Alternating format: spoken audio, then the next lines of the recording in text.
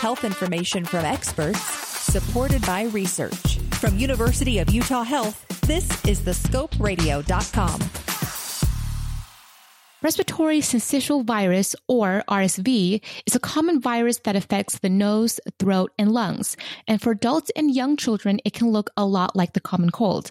But for our little ones under 2 years old, RSV can be severe due to their still developing respiratory system. We're with pediatrician Dr. Cindy Gellner. Dr. Gellner, what exactly are you seeing when these young patients come into the clinic? RSV is the one that we really worry about in the little kids under the age of 2, because their respiratory systems are still developing.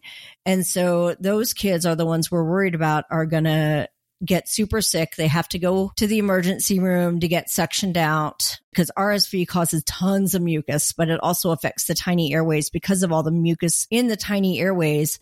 And you can't exactly vacuum out their lungs, but you can suction them out as much as you can. But if after suctioning, they still have oxygen saturations that are under 90%, they usually end up getting admitted to the hospital to stabilize them. And the hard part is with RSV, you've got kids who are sick initially just a little bit, but then on days 2 through 5, they get hit really hard.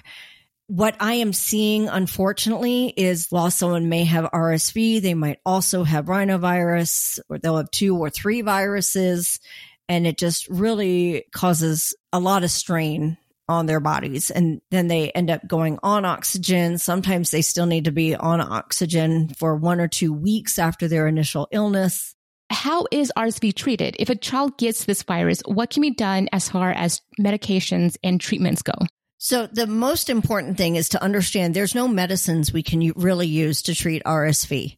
If their child is born premature before 30 weeks, they might qualify for monthly injections of a medication that can help reduce the chances of severe illness from RSV, but very few kids actually qualify for that.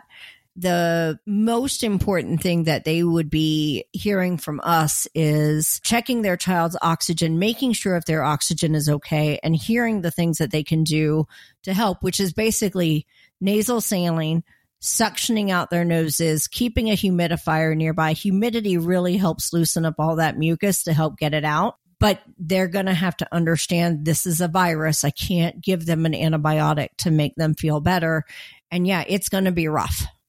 It's going to be a rough week when their child is struggling with it. There's not a whole lot of good we can do. Some kids can go to the respiratory suction clinic, and that's for babies who are really sick, really at risk. By really at risk, I mean usually the under 6-month-old crowd. And then they can go and get their kids, I call it like rotor-rootering. They basically have the respiratory therapists put a bunch of nasal saline in their nose and suction it all out with a long catheter that's hooked up to a suction machine and really clean out the mucus to help their child breathe better.